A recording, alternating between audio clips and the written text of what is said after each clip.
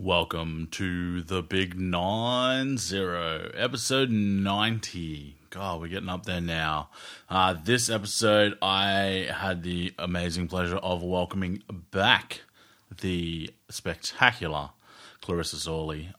This time we are having a deep dive into her interest with regards to graffiti and all the things that make graffiti, one, an occupation, and two, we kind of explore it using the dark side of occupation. So let's roll it. G'day, my name's Brock Cook and welcome to Occupied. In this podcast, we're aiming to put the occupation in occupational therapy. We explore the people, topics, theories and underpinnings that make this profession so incredible. If you're new here, you can find all of our previous episodes and resources at occupiedpodcast.com. But for now, let's roll the episode. Yeah, so this interesting graffiti kind of started when I was working on a male acute forensic ward. In my first weeks I was on the ward, I realised that I had a group of patients who weren't engaged in any structured activities that we offered. And when I started actually talking to them, a lot of them seemed to have graffiti as an interest. And for some of them, it was the only interest that they could identify, perhaps in addition to smoking weed or drinking alcohol. Yep. But none of the things that we offered in the unit matched with their interests at all. So you weren't offering weed or alcohol in the unit, I presume? No, and we weren't offering graffiti either because aerosols are banned in medium security. Or not banned, but they're something that needs to be carefully monitored. Yep. So I assume this kind of, well, I would look at this as a dark side of occupation kind of thing. Is that how you sort of viewed it? Yeah, absolutely. The dark side of occupation was something that I'd already explored when I worked in acute mental health, when I first qualified, and something I explored in eating disorders as well. But when I came to this setting, I felt really stuck and I felt like I didn't know where to go with it. And so, yeah, this was kind of an exploration of what do we do? Like, how do we explore the unexplored of people? And then what do we actually do with that information that we get? Yeah, because that's an interesting one, because I think, like, we've spoken about, actually we've only spoken very briefly about this particular aspect of your interest, mainly because we wanted to save it for this podcast. But like, I've had in-depth conversations with a number of people, including Rebecca Twinley herself. She's been on the podcast and I speak to her probably every second day, but about the dark side and I guess what the concept is. So if those of you who aren't aware or haven't heard of it, step one would be to go back and have a listen to the episode with Bex, because she explains it in great detail. But essentially it's looking at occupations which traditionally have kind of been ignored because they're not socially accepted, or they're illegal, or they're not health positive in some cases as well. But they still fit the commonly looked at definitions of occupation. So people are still engaging with them for a purpose. They actually hold meaning for those people. They're having an impact on health. Not always positive. But it actually provides, structure and meaning for the people that are engaging in them. A lot of the common examples, and I've spoken about these quite often on the podcast, but a lot of the common examples are often given things like drug use. And like, I've worked with a lot of people throughout my career who engage in recreational drug use, but not for the reason that majority of people would think. Some of them are engaging in it because that it fills a social need. So it's actually filling sort of a positive need with a, not very positive occupation kind of thing. So the dark side of occupation concept is shedding light on those occupations that are kind of like the dark side of the moon. It's shedding light on those occupations that are often sort of hidden away. And I know one of the things that I talked about with Bex, I can't remember if I talked about it on the podcast or just in a random conversation I had with her, is that our traditional, what would you call it? Our traditional structure, I guess, of categorizing occupations is very sort of positivist. You look at productivity, it's a very positive framing. You look at leisure, it's a very positive framing. Rest, very positive framing. We're not measuring people's stress and tiredness and that kind of thing. So I think in a way that's the way we've kind of structured how we actually look at occupations in general has created this unintentional, I guess, I call it a shadow line, to stick with the dark side of the moon theme, where some of these occupations that maybe don't fit that positivist frame, I guess, are often hidden and ignored or not really looked at as having an impact on the individual that we're working with. And I guess the concept that Bex is trying to get out there is for the benefit of the people that we work with, because it's shining light on those occupations that don't often get light shone on it. And I think one of the things in having a chat with you was I had never up until that point considered graffiti as one of them. I don't know if it's a common example that people would think of when we think of occupations that may need to be looked at, as occupations that don't often get light shone on them. But you've done a fair bit of, I guess, investigation into this, I hear. Yeah, I mean, just going back to your point, I think most people don't think a lot about graffiti. If you live in an urban environment, you see it a lot, but you probably don't notice it or think about it. It's just there. Yeah, that is true, actually.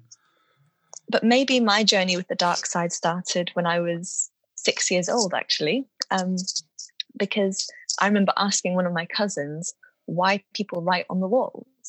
And I don't even remember what he said. I think he just said something like, "Oh, it's probably fun."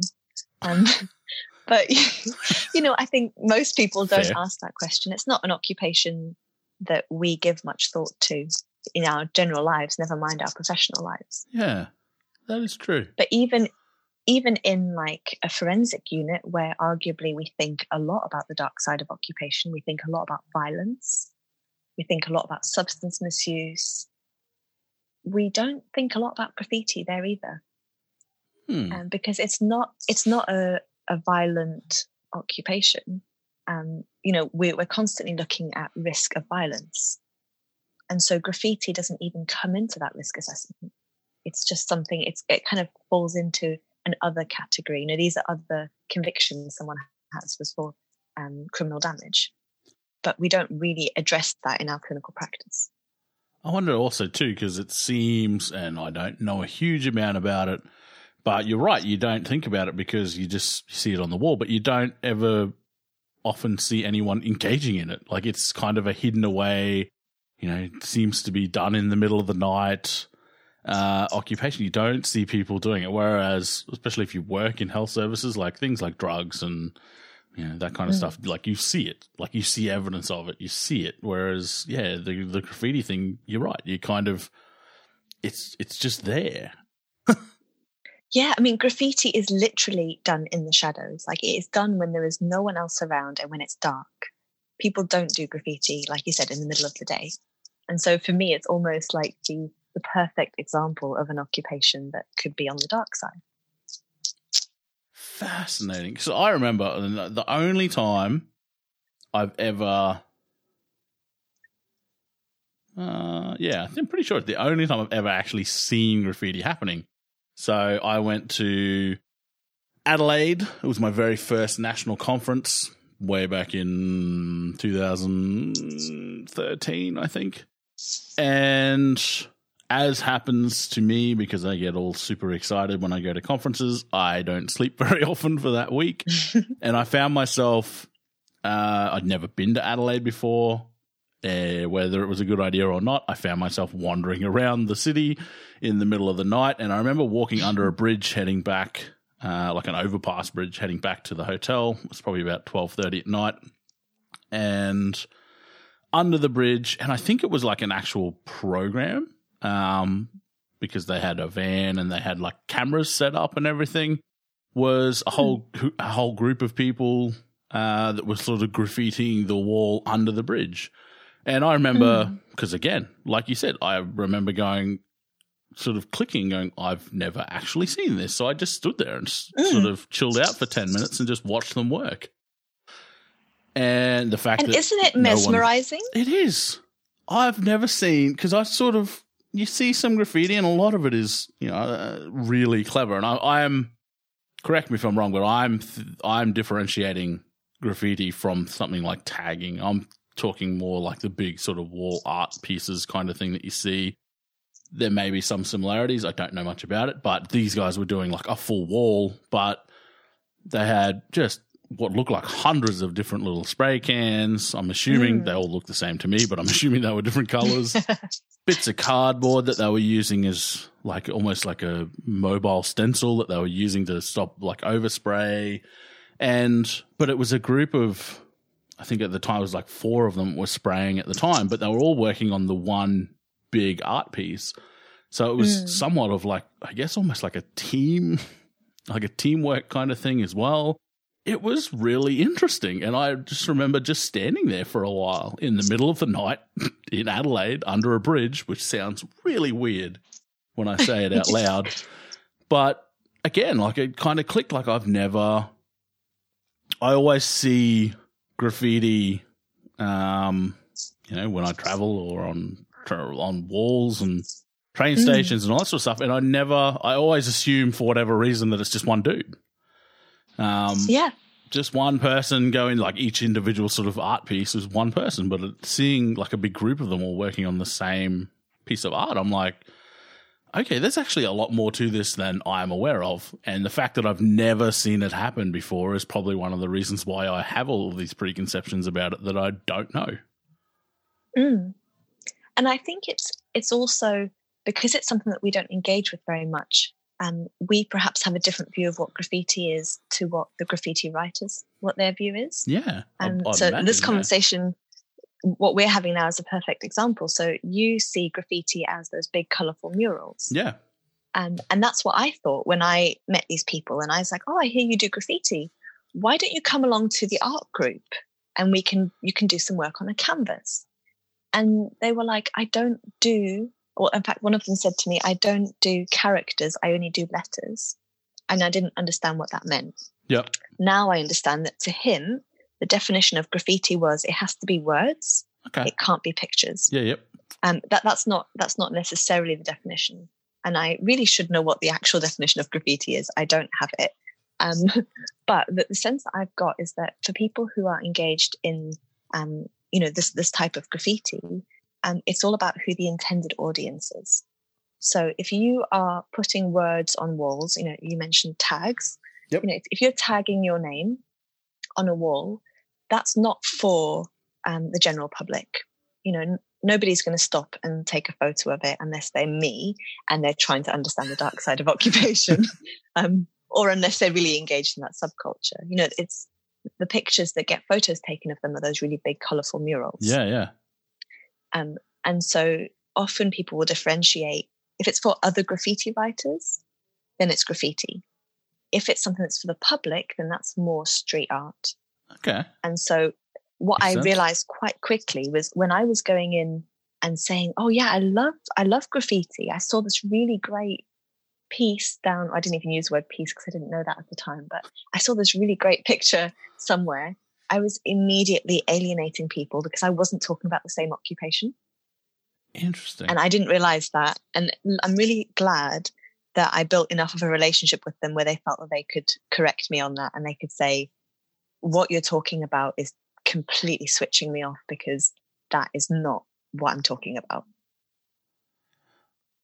So I just actually looked up the definition just for interest sake. Oh, yeah. So definition, writing or drawing scribbled, scratched or sprayed illicitly, so specifically illicitly, on a wall or other surface in a public place. Aha. Yeah, and so that's not the same thing that we're talking about. I was going to say that even doesn't fit with what you've just described. Well, I think it does. I mean, there's a different nuance there, isn't there? But I think with it being illicit, that is because you are doing that for other graffiti writers. So if you do something in a space that's difficult to get to, you're not allowed to go there, it's dangerous, you're going to earn more respect from doing that. Okay. And so that's where the illicit comes in. So graffiti is all about respect, and well, not all about. It's got many different meanings for different people, but one of the draws is that you earn respect from your community for doing something that's daring or a bit illegal or a bit illicit. And so, yeah, you could be using a paint pen, or you could be using a piece of glass to etch something, or you could, there's all sorts of ways you could do it. But basically, you're putting your name somewhere, or it might not be a name. So it might be something called a throw up, which is 2 letters that kind of are quite stylized and often quite bubbly. Okay. So yeah, it can look different, but it's still the same essential occupation. But this is all the stuff I didn't know when I sat down to have those conversations. Do you, in your, I guess, really where did it come from? Where do you know, the history of it? Like, how did it start? Because it seems like it obviously has roots somewhere, but it seems pretty random, like a random thing to, I guess, have developed. Like you've already mentioned so many aspects that I want to get into, and we will, around, the levels of respect and different places and, the different types and how it's viewed differently, public to like the actual, I don't know, are they even called artists? Do they call themselves artists? Now I have so many questions. And that is a perfect question. And I think those are the types of questions we need to be asking when we're doing this work. Because I was using the word artist, and again, that was alienating the people I was working with. Some of them liked that term. Yep. Most of them didn't. And they were like, I am not an artist, I am a writer. A writer? And that really, a graffiti writer, and that was really core to their identity, that they were not artists and they were writers. Whereas other people were like, oh yeah, well, I am an artist, and that does fit with my identity. So I would say, like, as a learning point, check out with people what terminology they prefer. But I tend to default to graffiti writer if I don't know what someone prefers. Interesting. See, I never would have even considered that. No, and why would you? Yeah. This is specific to a community that we don't have access to. And so I think it's really important to be really curious when you meet people and really respectful. I almost saw myself actually as an ethnographer, kind of, so immersing yourself in the culture. Exactly. You immerse yourself, but you need to also understand the language of the people that you're working with. You need to become fluent in that. You need to get to know a whole range of people so you understand what the norms are in that community. And that was the mindset that I went into when I did this work. And I'm kind of aware as I'm talking about this that it sounds like I'm super interested in graffiti, and I am. But that wasn't the case when I started. It wasn't about the graffiti. The graffiti was just, and it was about actually, I'm working with someone who's got a different experience of the world to me, and they do different things to me. And those occupations that they engage in, the communities they're part of, they get something really important from that. And I need to understand what that is, because what I was doing was coming in with occupations that to me looked similar-ish.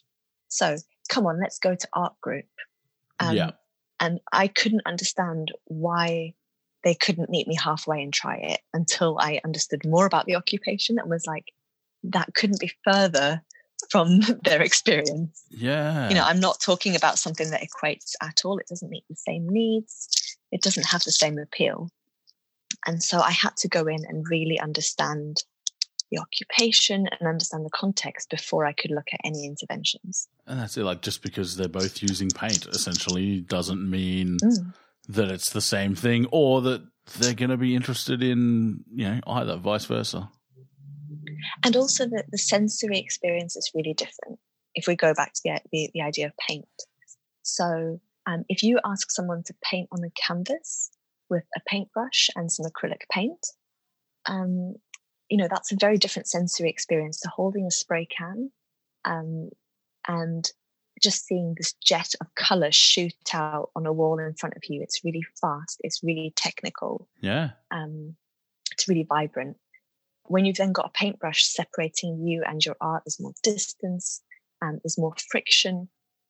It's just not the same experience at all, even if it sounds like, they're both painting. One's with a spray can and one's with a paintbrush, but they're not the same. So different on every level. Literally. Absolutely. And we're just talking about the physical act of the occupation there. Yeah. There's so much more in terms of the meaning and the context. You asked, sorry, I missed your question. You asked about history of graffiti. Yes. And this is something that I haven't really looked into. But I think that is an important thing for us to consider. But if, just thinking off the top of my head, I think people have probably been doing graffiti since day dot. We've got cavemen putting pictures up on walls. I went to Ephesus in Turkey, like an ancient city, and people had etched symbols into the stone walls there. Or I've gone to really old churches and seen that people have etched symbols there. So I think it's something we've always done as human beings, probably as a way of communicating. Yeah. And probably what we call graffiti now is probably, I imagine, come more from hip hop culture. But I could be wrong because it's not something I've really researched.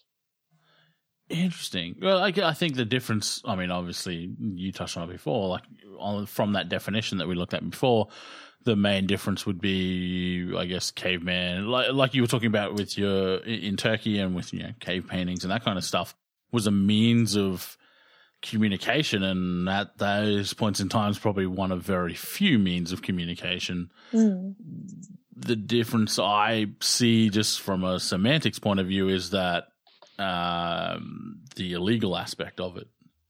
So I'm not sure when, I don't even know what the charge would be. Probably something like defacing of public property or something like that. But when that actually became a law, depending on what country you're in, I guess it would be different. But I think that, like you said, we've been doing it for so long, but then it all of a sudden becomes graffiti because, when the laws are introduced, I would assume. And I guess, maybe part of graffiti is a bit about rebellion, maybe for some people. Okay. Maybe you live in a society where you feel marginalized, you feel like you haven't got much power, and maybe doing something that's illegal is a way to kind of reclaim that and be like, hey, I'm here, I exist.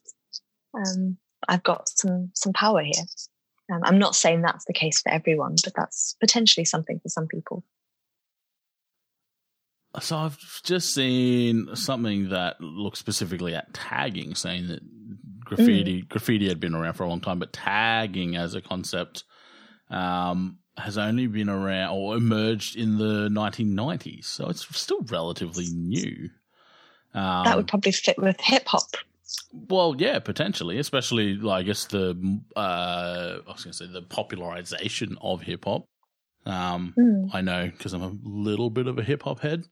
Like that sort of the grassroots of hip hop was sort of coming up through the 70s, 80s, but the popularization of it probably really didn't hit sort of widespread until late 80s, 90s, that kind of thing. I know obviously in some communities it's going to be different, but my sort of gauge on that is I'm in Australia, I'm a long way away. When it gets here, that's when you know it's widespread. So, but yeah. There you go. And I was just going to say, I think it would be great for someone to look at the history. And actually, I know other people have. There are people who study graffiti for a living. But I would love to see somebody look at the history of the occupation and kind of, what that means for the present day. A lot of the stuff that I've I say a lot, but I've only really sort of read a little bit recently. But I guess some of the stereotypes that are fairly common with regards to graffiti are linking it with gang relations and that kind of stuff. And I know that some of the stuff that I've read have implicated that as one of the like possible roots of graffiti, but nowadays it's not really synonymous with gangs, that kind of thing. Yeah, I mean, I know I've certainly read stuff about graffiti being a way to mark territory and, emerging as part of gang culture. But certainly with the people I've spoken to, that hasn't been a feature. And so I guess that's, again, another reason why it's so important to find out from people, not make assumptions, and just find out how they got into doing something, what it means to them. And I think talking about who they do it with. Okay. These occupations are not necessarily done in isolation.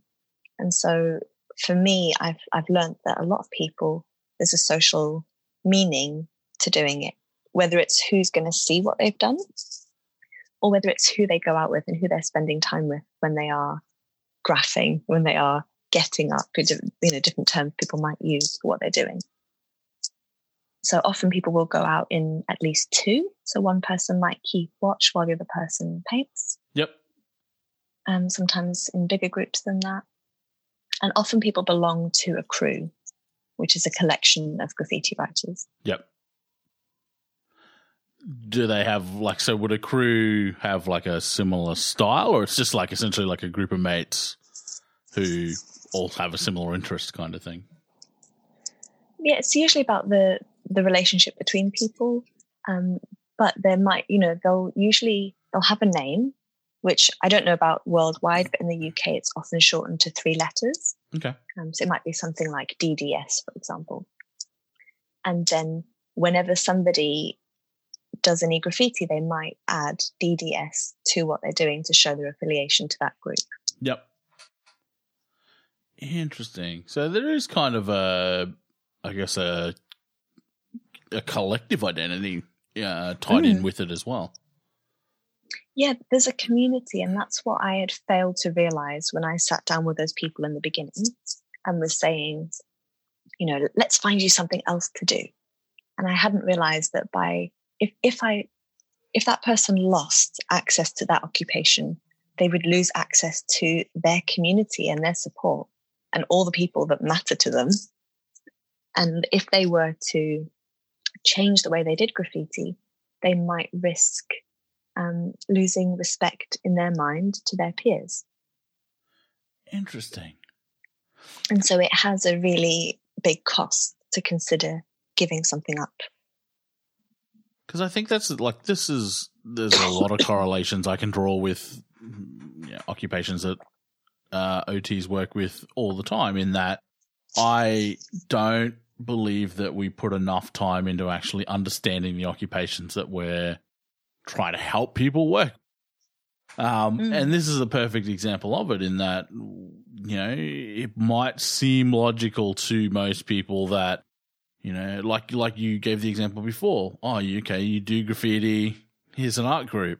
To most people, they would probably think that's a logical kind of, there's some logical links there, but not understanding the actual occupation, they're not even remotely close to each other. And I find the same, going back to my illicit drug use example, the same thing. People are like, oh, you do drugs, that's bad, you got to stop, but not really understanding what that engagement in that particular occupation actually gives a person, and what we are taking away by, in some cases, forcing them to cease.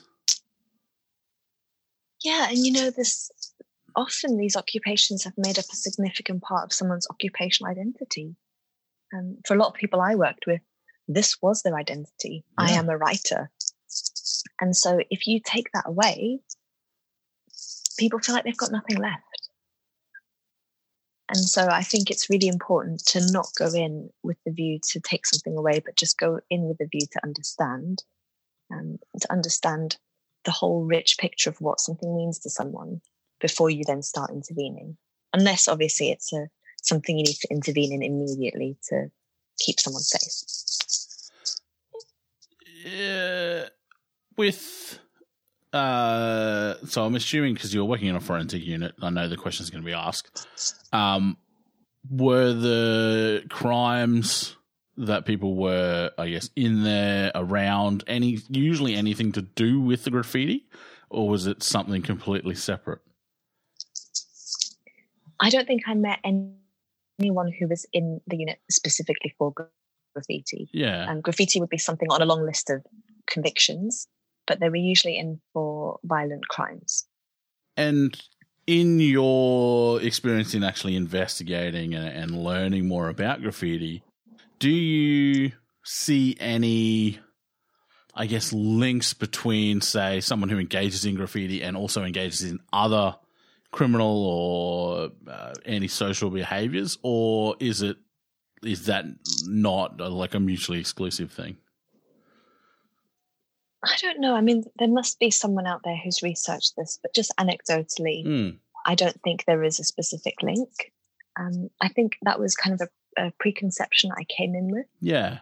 So I thought perhaps that graffiti writers might be dangerous, which I'm really ashamed to say now that was what I thought. But I imagined that they might be part of gangs, or they might be really antisocial. Actually, I've met a lot of graffiti writers, and they are some of the nicest people you will ever meet. Often people are really kind. Sometimes people are even quite shy, or even have really geeky interests, which I wasn't expecting. And I mean, again, I'm just speaking about people I've met. Yeah. There's such a rich range of people. And some people will have engaged in crimes, maybe like shoplifting, that might have been linked to their graffiti. So paint was really expensive. Yeah. And so if you go into a graffiti shop, there's often really heavy security for that reason. Okay. But yeah, I'm not sure that there is a link. In fact, I'd be surprised if there was a link between violence and graffiti. Interesting. If you think about it, even if it is considered a crime, it's not about hurting another human being. It's often, people might go and cause criminal damage to a massive corporation. Yeah. But not to another person. Yeah.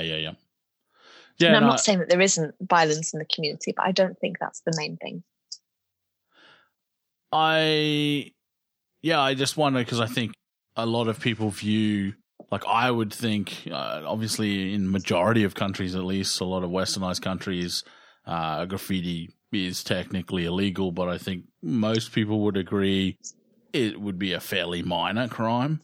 But I think some of the stereotypes that I've heard throughout my many years of existence would be things like looking at it, I guess, minor crimes as kind of gateway to more major crimes, where, again, like it's a stereotype. I don't genuinely believe that is the case. But I just know in the process of trying to understand some of these I guess, pro-social occupations, that we need to address these stereotypes so that, because they need to be addressed. We don't want them sort of influencing therapists' perception of specific occupations. Or, I think a lot of the reason why often these occupations are, left in the dark is because of preconceptions that, we have from growing up, or we have from societal values or parental views or whatever it is. Like we said earlier, most of us have never seen graffiti being done. We've never engaged with anyone who's actually done it. But everyone, I would think, that listening to this would know what it is, have seen it, would therefore have some preconception about, who put it there. I think the fact that it's such a sort of a hidden occupation almost puts it in a place where people's experiences and preconceptions fill in the gaps in a way.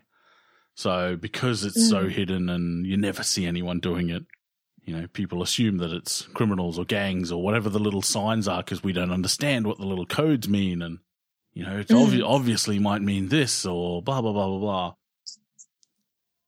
But on the flip side, I would imagine that, I guess, technically one way of fixing that would be to shine more light on it. But on the flip side, shining more light on it would defeat the whole purpose of that subculture and would take away a lot of the value from that subculture, I would imagine. Perhaps, but I also find that a lot of people, when I've asked them, and maybe that's because of my role, but people are almost pleased that someone's showing an interest. Okay. So I think it's been quite powerful for people to not be told they have to go to the art group and to have someone go, just tell me, what do you get out of this? What do you enjoy? What do you miss? And I think that it's very validating on a human level for someone to recognize something that you've spent maybe 10, 15 years really investing a lot of time and a lot of effort in developing your skill and becoming really good and really respected for what you do. To have someone go, wow, you've worked hard on this is really validating. Yep. So something I learned when I started looking into this is, those tags that we see that we're like, oh, that's just a word on a wall. Yeah, yep. That's not just a word. That word has so much meaning. Yeah. And when people are choosing that name, the process is different for everyone, but they might be thinking about a word that has a lot of meaning to them. Or they might be thinking about the specific letters that they like the look of and the specific combination of how they would look together, and then trying to create a word that looks visually appealing and has the right letters. They maybe don't want to have two of the same letter next to each other. They maybe want to have an odd number of letters, depending on who they are. So they put a lot of thought into what that name is going to be.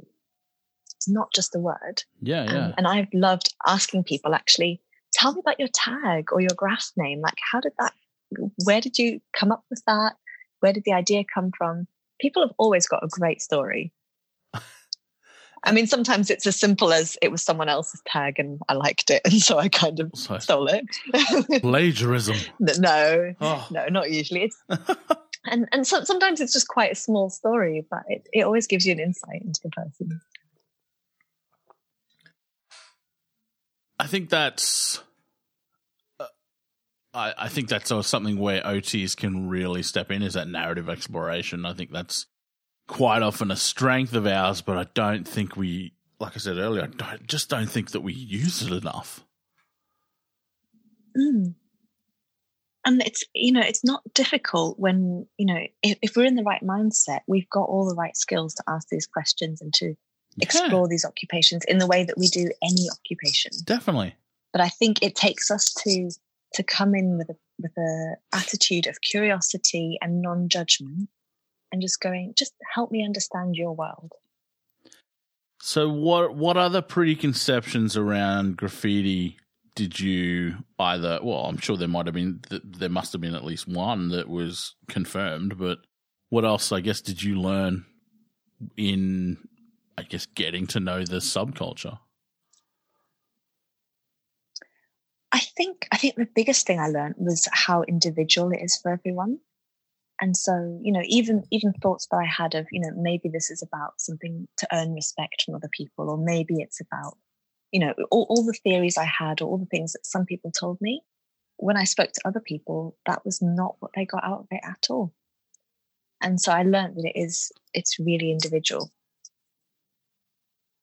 For some people it's art, for some people it's vandalism, for some people it's a way of communicating something, or it's just a pleasurable sensory experience, or it's something that you do with your friends. What do you think, out of the, obviously you can't speak on behalf of all graffiti artists, but was there any, I guess, reasons for engagement that were common threads, but I guess surprising common threads for you before, compared to what you might have thought beforehand? No, I think it was really individual. But I think that the social aspect was something that initially I hadn't acknowledged, and then I realized more about the community.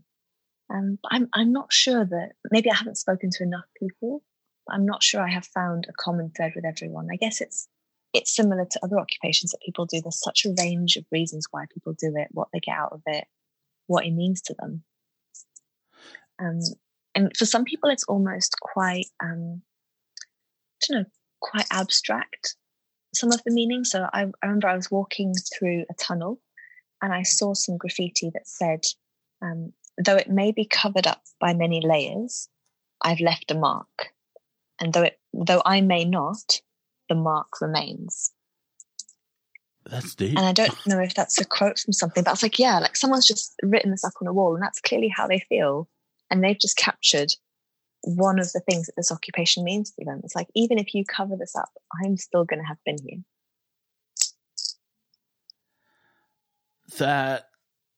here. Wow.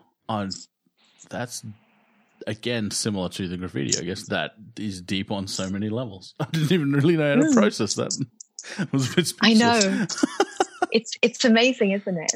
And that's the thing. I think, a lot of people are deep thinkers and they put a lot of thought into what they do. It's not just mindless, something that they've just fallen into necessarily. It's something that means a lot to them. People often will take it quite seriously. And I think, a question that I have, and I just had a look, it's also a question that was sent to me by Rebecca Twinley herself. So I'll read hers out because she probably puts it more eloquently than I could. She writes, your efforts to really establish authentic dialogue with the people you work with has been exemplary. Can you tell me and the listeners how and why this has been important and achieved? And I guess to add on to that, my query is, like in being able to establish this dialogue and learn what you've learned, how has that changed how you work with people or your perceptions of working with people? So I guess there's quite a few things in there, but in terms of why it was important, I think carrying on the usual way that I would have addressed this wasn't going to get me anywhere. And the more that I learned about this occupation, the more I realized that there can be quite a lot of risks involved that I hadn't been aware of and that maybe the team weren't thinking about. And so the way that someone engages in the occupation could be quite physically dangerous to them. And if we're not aware of that and what factors impact on that risk, we may be sending someone out into a dangerous situation, and that we just haven't been aware of. Okay. And so I just felt like it was something that I needed to get a grasp on for that reason. But also, I think just on a personal level, it was kind of a puzzle. I was like, I don't understand this. And I want to understand how it works and what impact we can make as occupational therapists, or do we even want to / need to make an impact? It was just a really big conundrum to me. And so to answer the question about how I went about it, I started off visiting what we call halls of fame, or like legal graffiti walls. Okay. And just walking around and just having a look and observing what the graffiti looked like. And this was great because I could actually see people engaging in the occupation as well. Because it was legal and it was an open space for anyone to go to, I could watch and see what it looked like. Yeah, so that sounds similar to like what I may have seen in Adelaide. Yeah, in fact, they often are in tunnels. The first place I went to was in a tunnel. So it may have been the same kind of thing. And so I got to see, here's something that surprised me. Graffiti is really physically involved. Like, people are stretching, they're reaching. If you do graffiti and you haven't done it before, or you haven't done it for a while, you can be really achy afterwards. Oh, really? It's quite physically demanding. So did you try it? I did try it, yeah. So I went to a street art tour. Okay. In one of our kind of hipstery areas here in London, just to kind of understand that side of things. And I went and had a look around at all these, pieces of art, some of which were legal, some of them were not. And as part of that tour, they offered an opportunity to do a workshop where you could learn how to do stencils. And so I cut out stencils and used spray paint to spray them onto a wall. And that that was quite fun. So then I really learned like the feeling of spray paint coming out of a can. It's an exhilarating feeling. It's sensory. The sensory experience is just great. But it's really technical. And so you have to have the can at the right distance away from the wall, move it at the right speed, and have the right cap to get the effect that you want. And if those things are not all in place, it doesn't work, or you end up with drips, or it doesn't look right. Or if you've angled it in the wrong direction, it doesn't come out the way you wanted it to. First question, what is a cap? Oh, sorry. So on a spray can, yes. At the top, there's like a white thing that you press down on to get the paint out. The little button thing that you actually... Yeah, so that's the cap, and those are interchangeable. So you can buy... There's so many different kinds of caps. So there might be fat caps, which spread paint out over a really broad area. Okay. So that the dot that comes out is much bigger. And so people might choose that if they want to do something really fast and really big and something really quick. Yep. So if somebody... I don't know if this is international, but in London, a lot of graffiti is silver and black. Okay. And they call it chrome and black in graffiti. And so they'll do a really big throw up on the wall, for example, that's silver and black. So 2 colors, really fast, and they can get away quickly. But then they would need a specific cap for that. That uses up a lot of paint very quickly, but it gets the job done. Yeah. Whereas if you wanted to do something that was really intricate, you might need a thinner cap, and you might need to be closer to the wall, and it might take longer. You might use less paint, or you might want some really specific artistic effects, where you would then use different caps for that.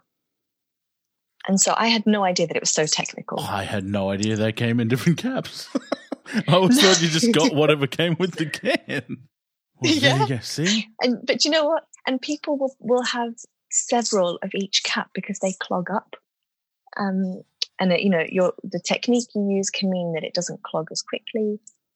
But if you're not cleaning your caps between use, for example, or depending on the temperature, it might start clogging and you need to quickly switch to a different cap. There's so much to this occupation. And we're just talking caps now. We're not talking paint. We're not talking surface. So the surface that you do it on has a huge effect as well. And these are all things I had no idea when I was sat there talking to this person going, yeah, maybe you do something else. And they were like, do you have any idea how I've honed my craft? Like, I know what paint to use on what surface or what cap to use for what effect. And you're just telling me to give all of that up and go pick up a paintbrush. I was going to say, keep going back to that particular example. I can imagine now the impact of what you had suggested would almost be offensive. Yes, I think so. And I think it did alienate people. Yeah. And I am so glad that they were able to say that to me and that they were willing to teach me about this.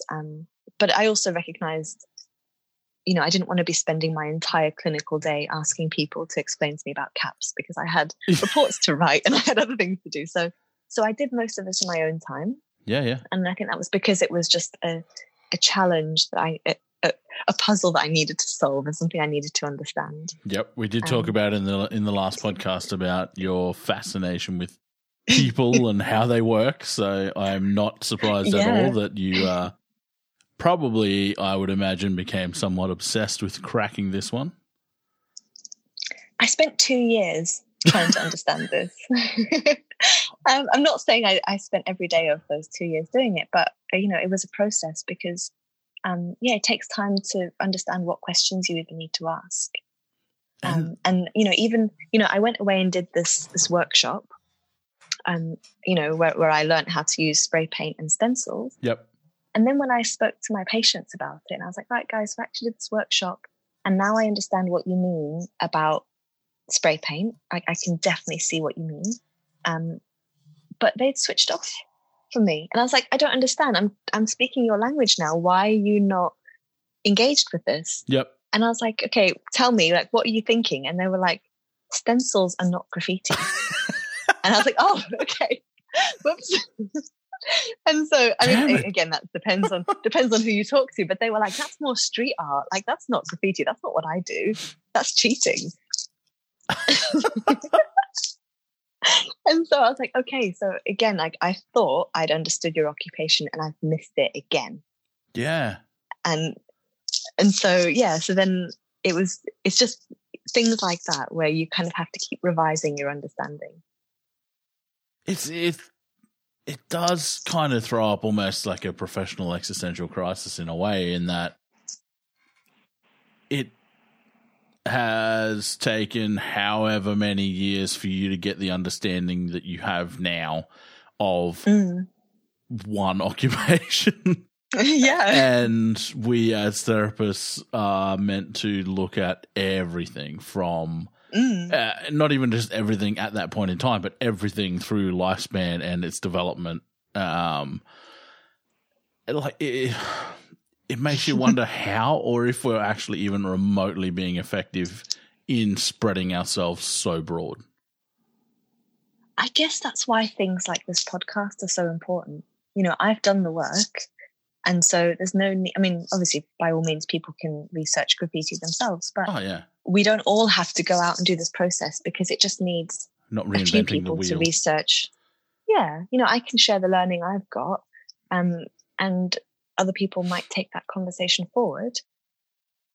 But not everyone needs to learn about graffiti. No, that's a good point. But even just holding that information in your head, like imagine like the level of depth that you've now got around graffiti. Imagine if we had to have that level of depth, which, and I can probably speak for you in this, isn't the level of depth that someone that's been engaging in it for a decade would have. It's still probably in that beginner range of knowledge, maybe sort of towards the intermediate. But imagine if we had to have that level of depth for every single thing. It's like it doesn't. These are the things that keep me up at night. But I don't think we need to have that level of depth. So I think perhaps if we are asking the right questions from the get-go to our service users and saying, okay, explain to me, I want to understand, tell me what it means to you, how you do it, what does it involve? You know, they can explain that to us as we do in any assessment.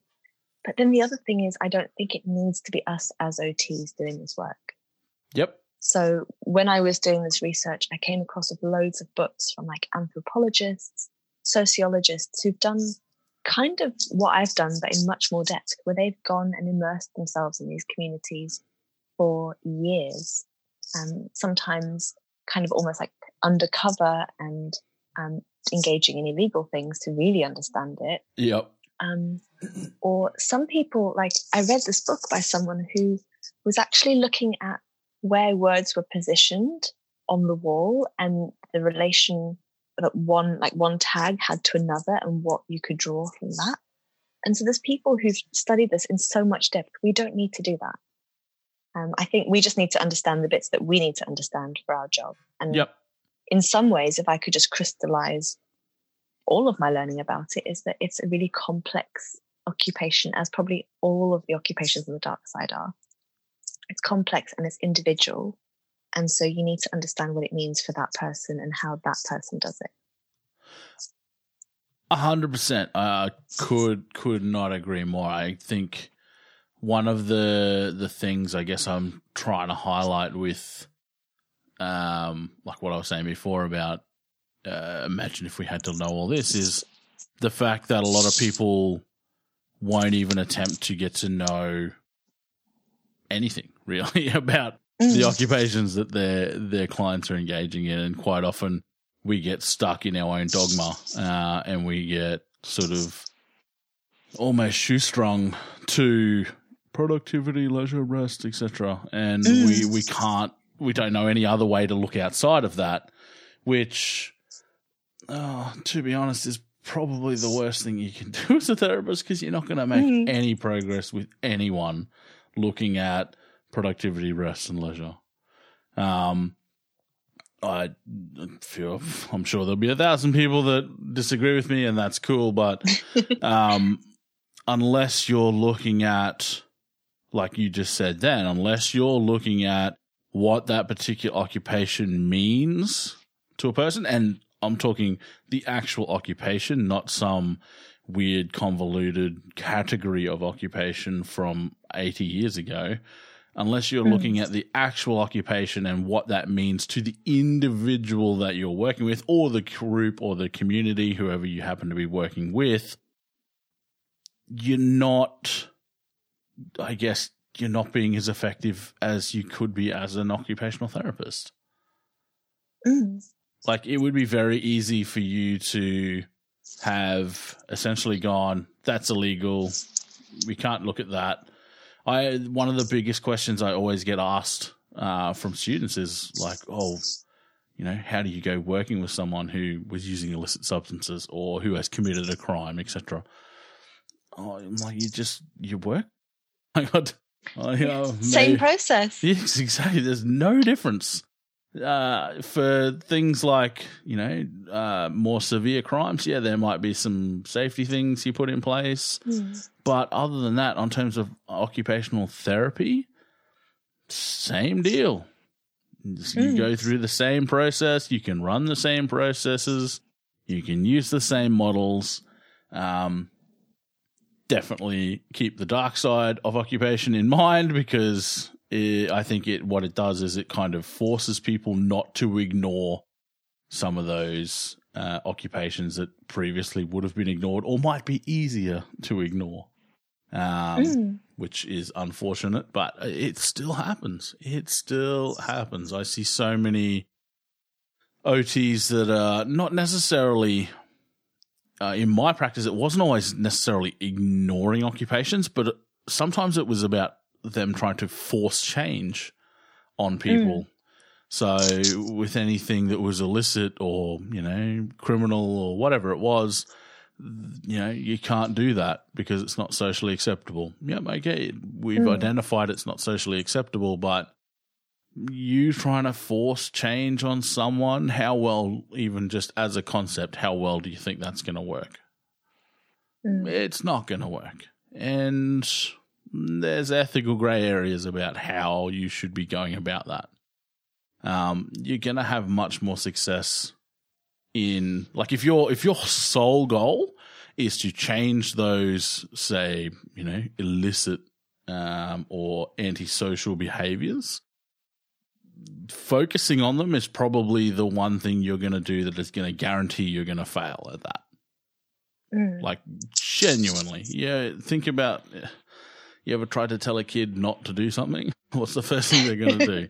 And the same thing, like, I see with coping mechanisms, people that do some of these behaviors as coping mechanisms. I'm not trying to say that that's what graffiti is, but some of these other behaviors that we often look at under the dark side of occupation are sometimes coping mechanisms.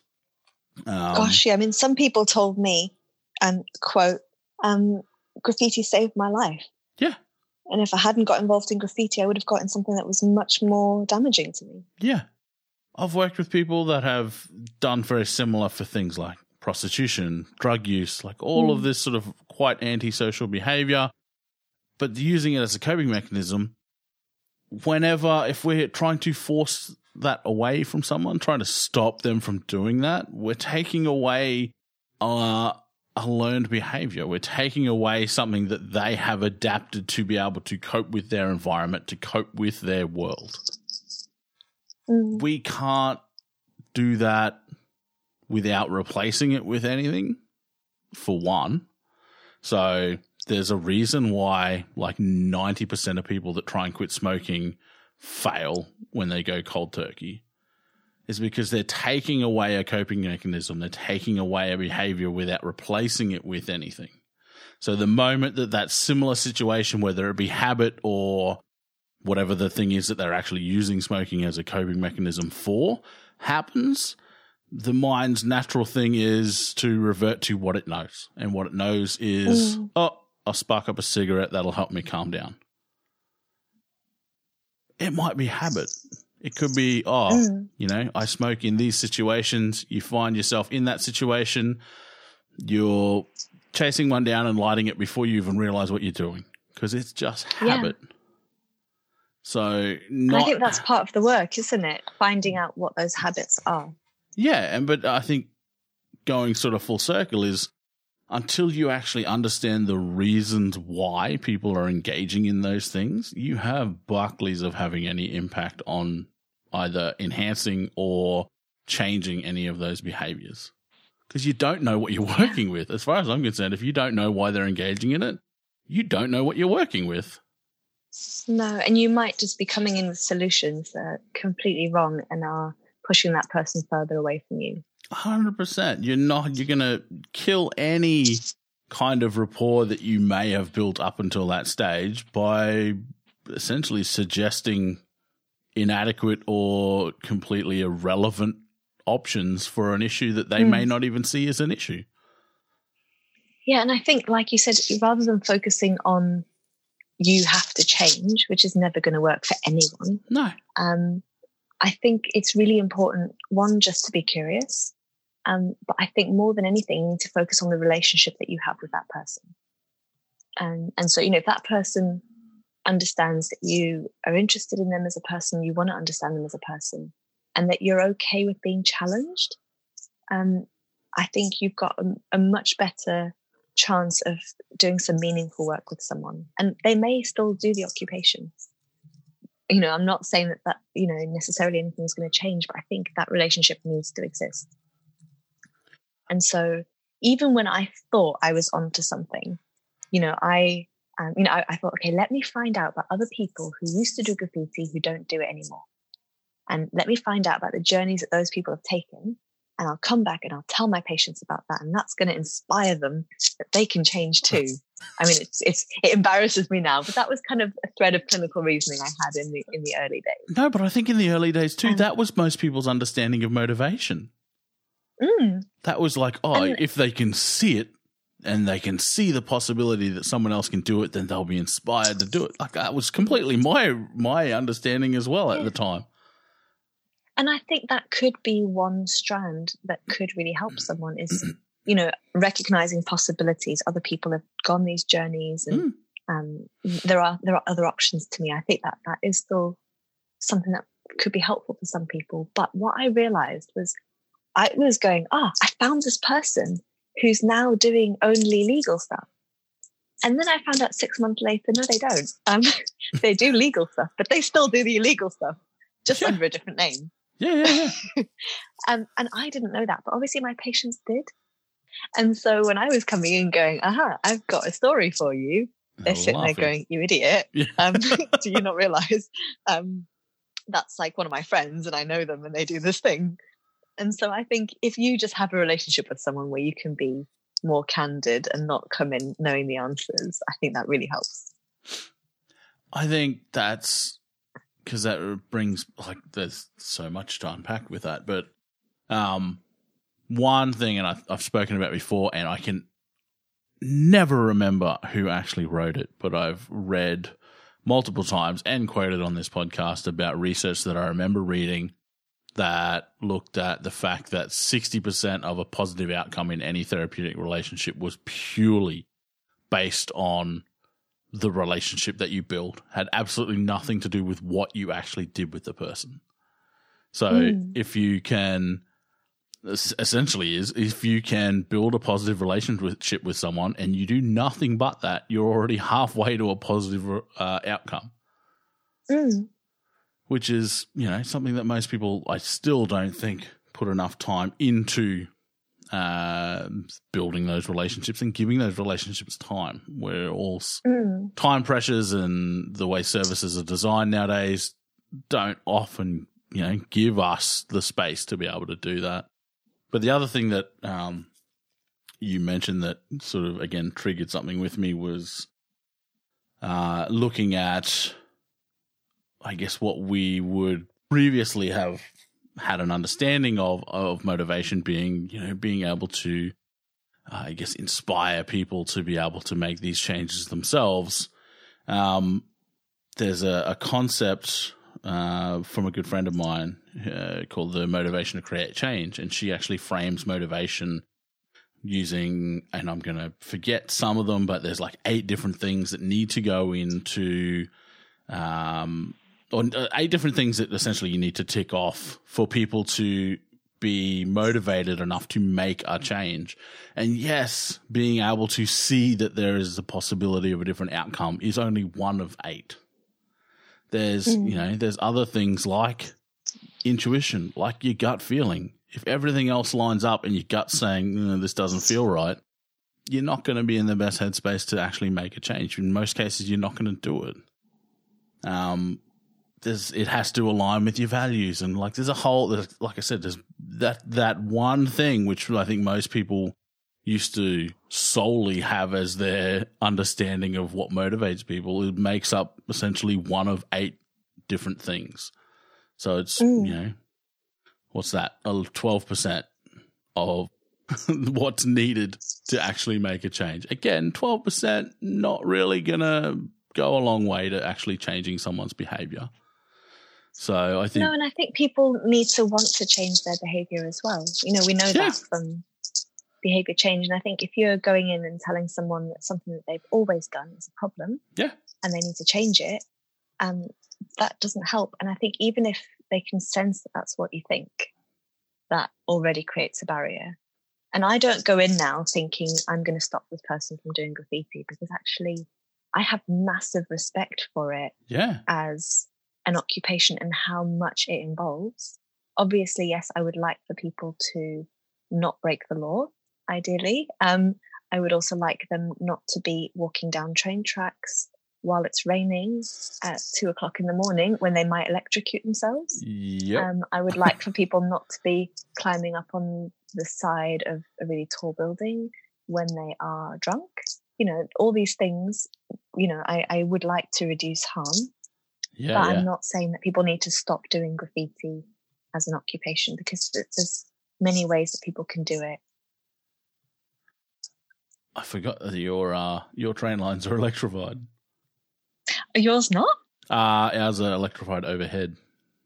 Okay. So the actual lines themselves are not. But you know what? I just a tip this electrocution issue. When thinking about risk management, again, I was thinking, oh my gosh, you're doing this really dangerous thing. And I had that conversation really openly going, that makes me feel really anxious, imagining you going out and doing this thing. I'm really worried about you. Sometimes people come back and go, no, but you don't understand how the train tracks work. So only this part of the track is electrified, if that's the right word. And this is how circuits work. So if you do these things, you keep yourself safe. And this is the way that the train schedule runs. And so, if you do X, Y, Z, and if you watch out for these things, you're safe. And I think it just made me realize that sometimes people have got years worth of knowledge on how to keep themselves safe. And I'm coming in as someone who knows nothing about these things going, I'm going to make sure that you're safe. Yeah, and that can be seen as really patronizing. Yeah, I'll bet. And that's exactly right. I mean, I'm not an electricity expert. I couldn't tell you if there was a safe way to walk on electrified tracks, or my knowledge of electricity is don't touch it. No, and we're not experts in this. But I think just having that conversation with someone about the risks and going, tell me your understanding of the risks. Yeah. I learned so much, and I'm not suggesting anyone should go out and walk down train tracks, but I think sometimes the people who do these things have got a better awareness of the risks than what we do.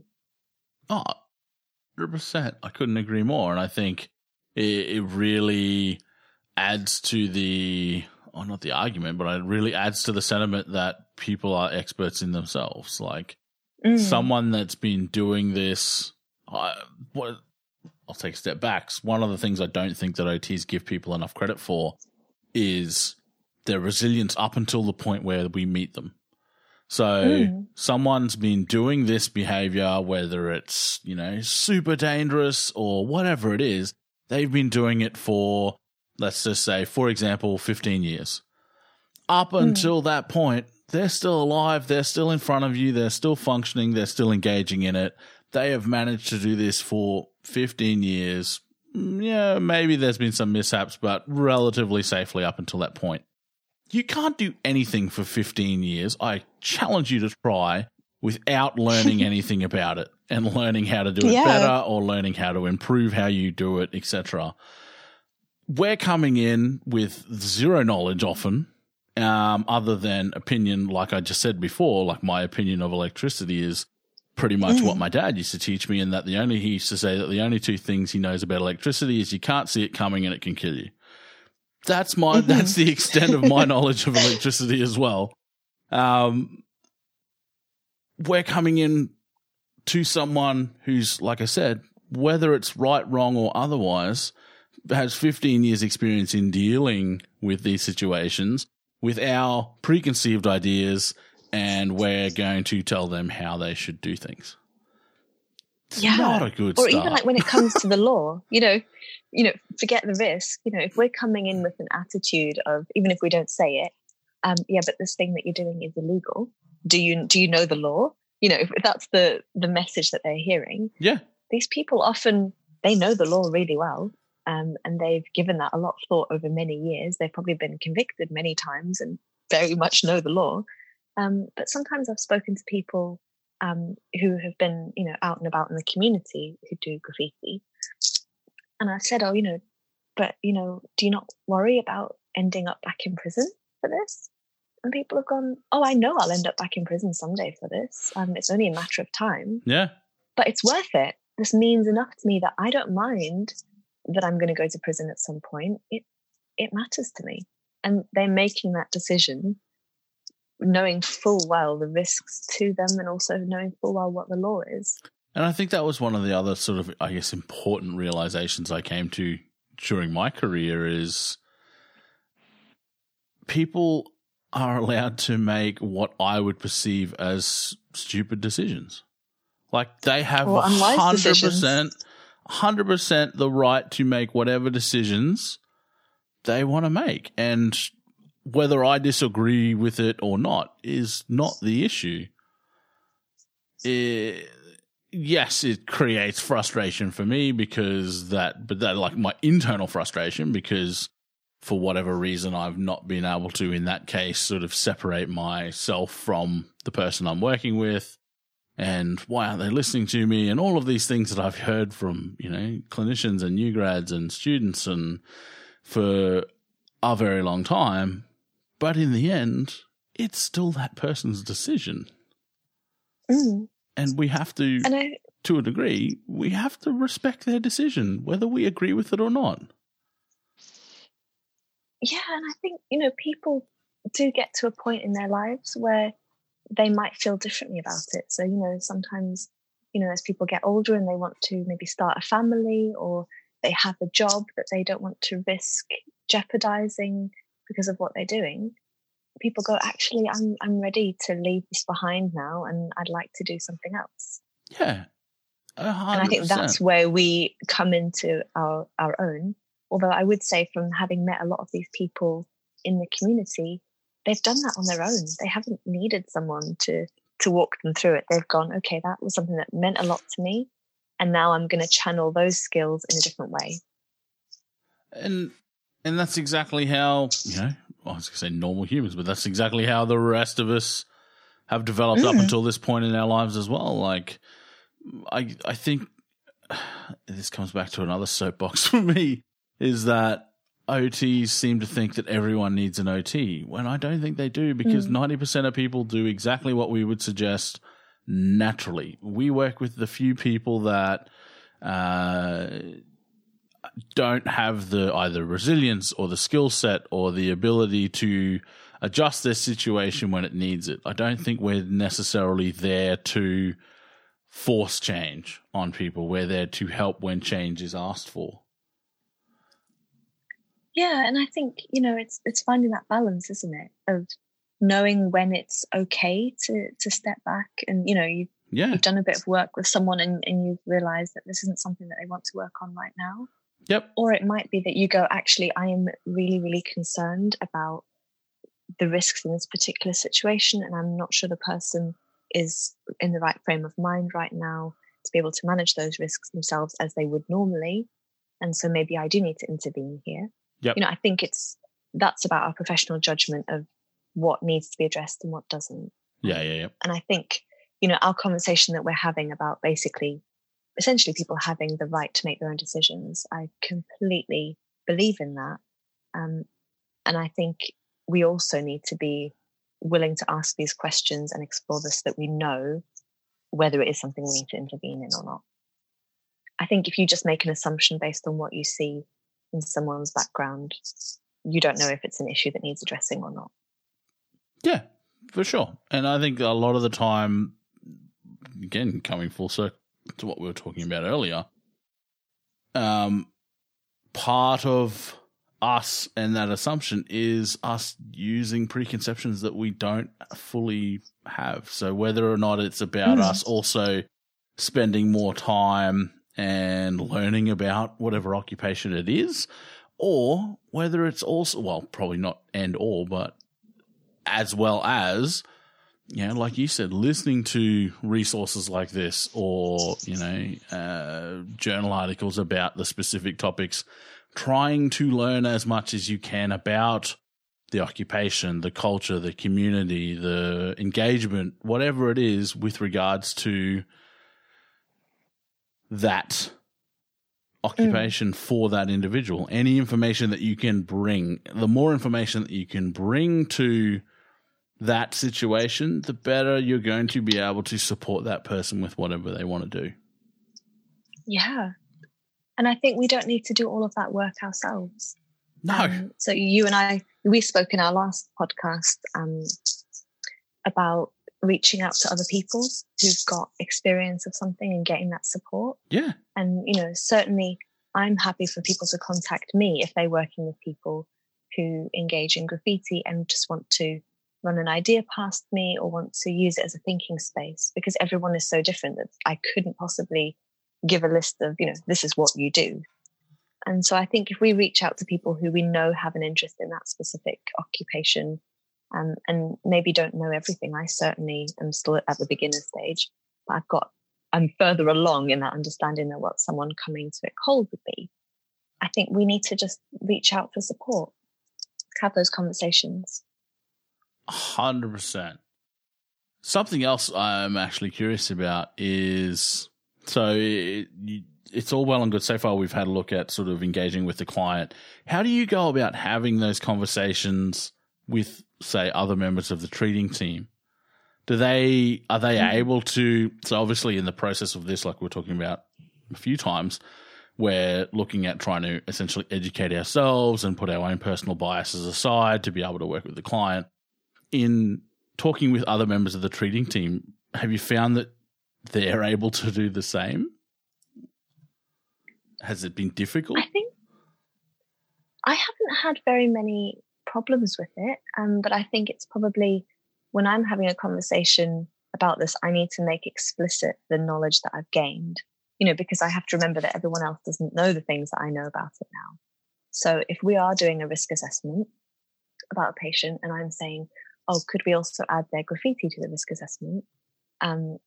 People are probably going to say no, unless I say my concerns about this are, if we're talking about substance misuse, that usually they're under the influence when they do graffiti, which may influence their decision-making or their ability to keep themselves safe. Yeah. So could we add that into the risk assessment on this section, for example? So it's more like a comorbidity, though. Perhaps. I'm not sure if I would even think of it as that, but it's just a factor in someone's life that might impact on risk. Yeah. It might not, but if that's the conversation, but I'd have to make it explicit and remember that people don't understand the occupation in the way that I do. Yeah.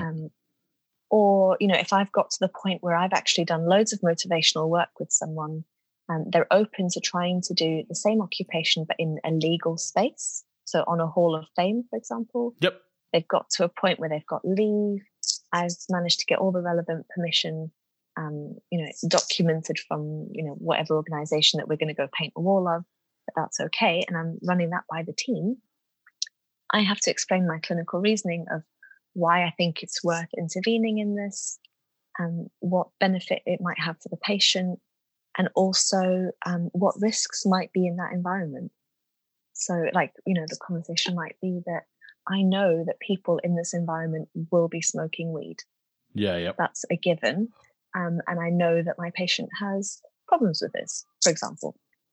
And so then we're thinking, is this an okay risk to take? How are we going to manage that? Yep. And so I think it's just about making those things explicit to the team. Yep. So it's not necessarily you trying to, I guess, instill the amount of knowledge that you have around the occupation, but more, I guess, highlighting the key risk points or like clinically significant points to them. Yeah. Yeah, and I think you're right. It's making sure it's clinically significant. You know, I'm interested in graffiti and I can talk about it for hours, as you can tell.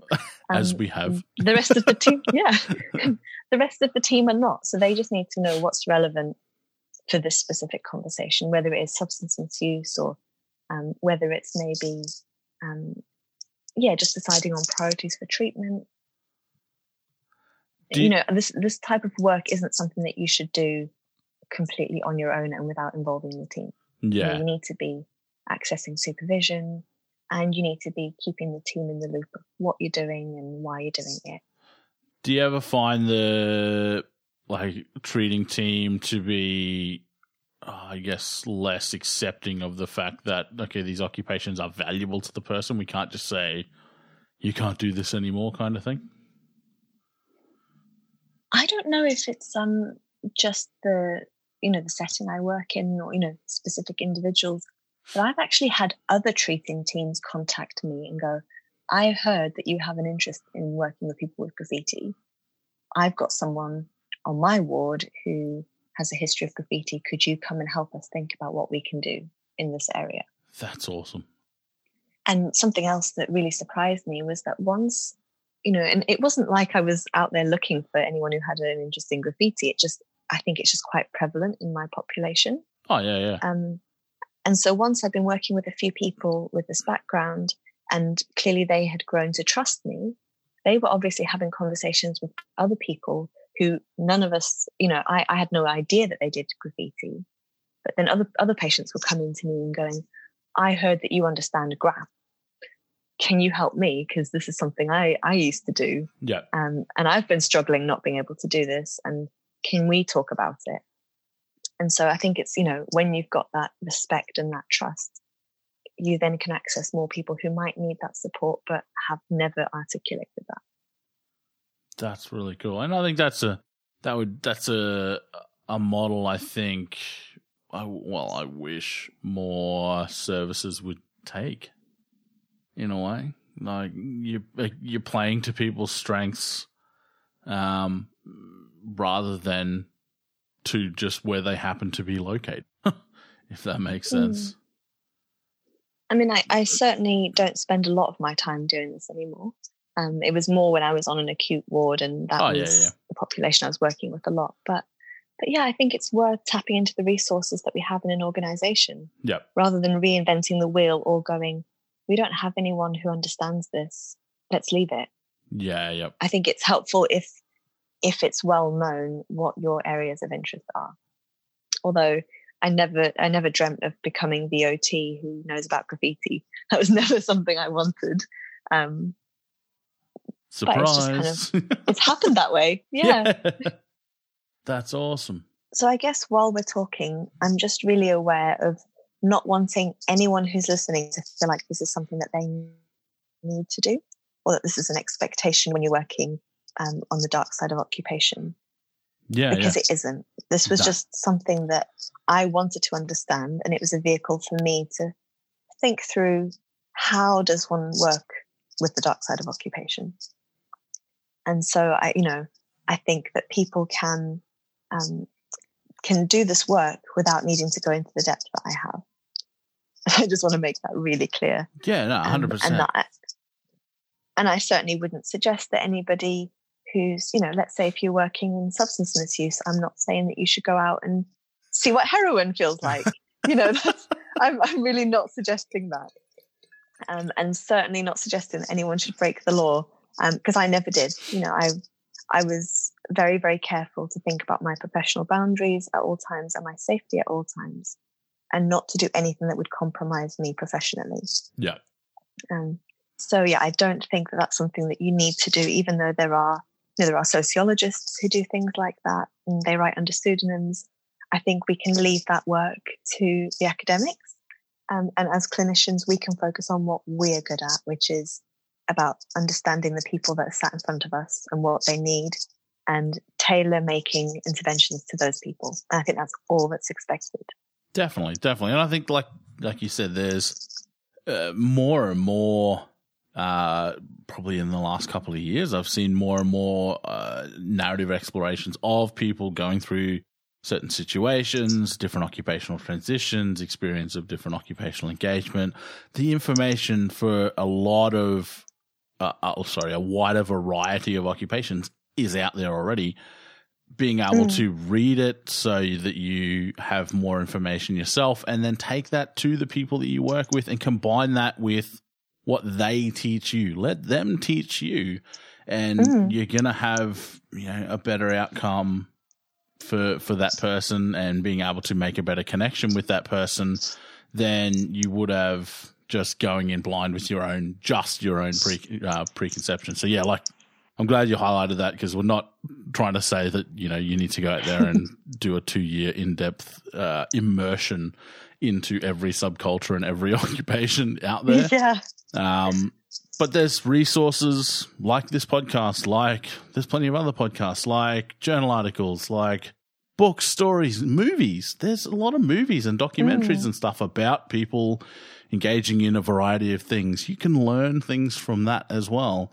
The other thing I would say is, if you obviously, like you highlighted before, don't go ahead and break the law, but if you have an expertise around any sort of specific areas that a lot of people don't, share it.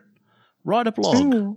Chat with someone. Get, email, go on a podcast. Share the knowledge that you have with everyone, because, rising tide raises all ships. So we can all make each other better by sharing what we know.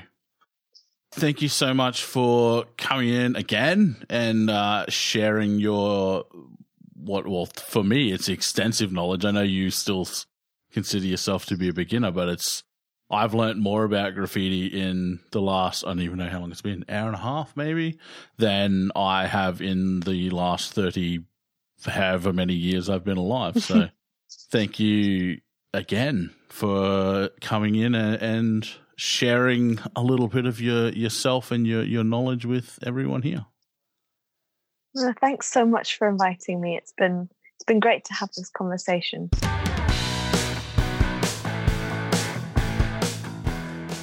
If you liked this episode and want to check out more, head over to occupiedpodcast.com or search Occupied Podcast in your favorite podcasting app. If you have thoughts or reflections on the topics discussed today, please do get in contact. We'd love to hear from you. And lastly, if you got some value from this and you want to help us out, like, subscribe, and share it with a friend. Remember, be good to yourself, be good to others, and always keep occupied.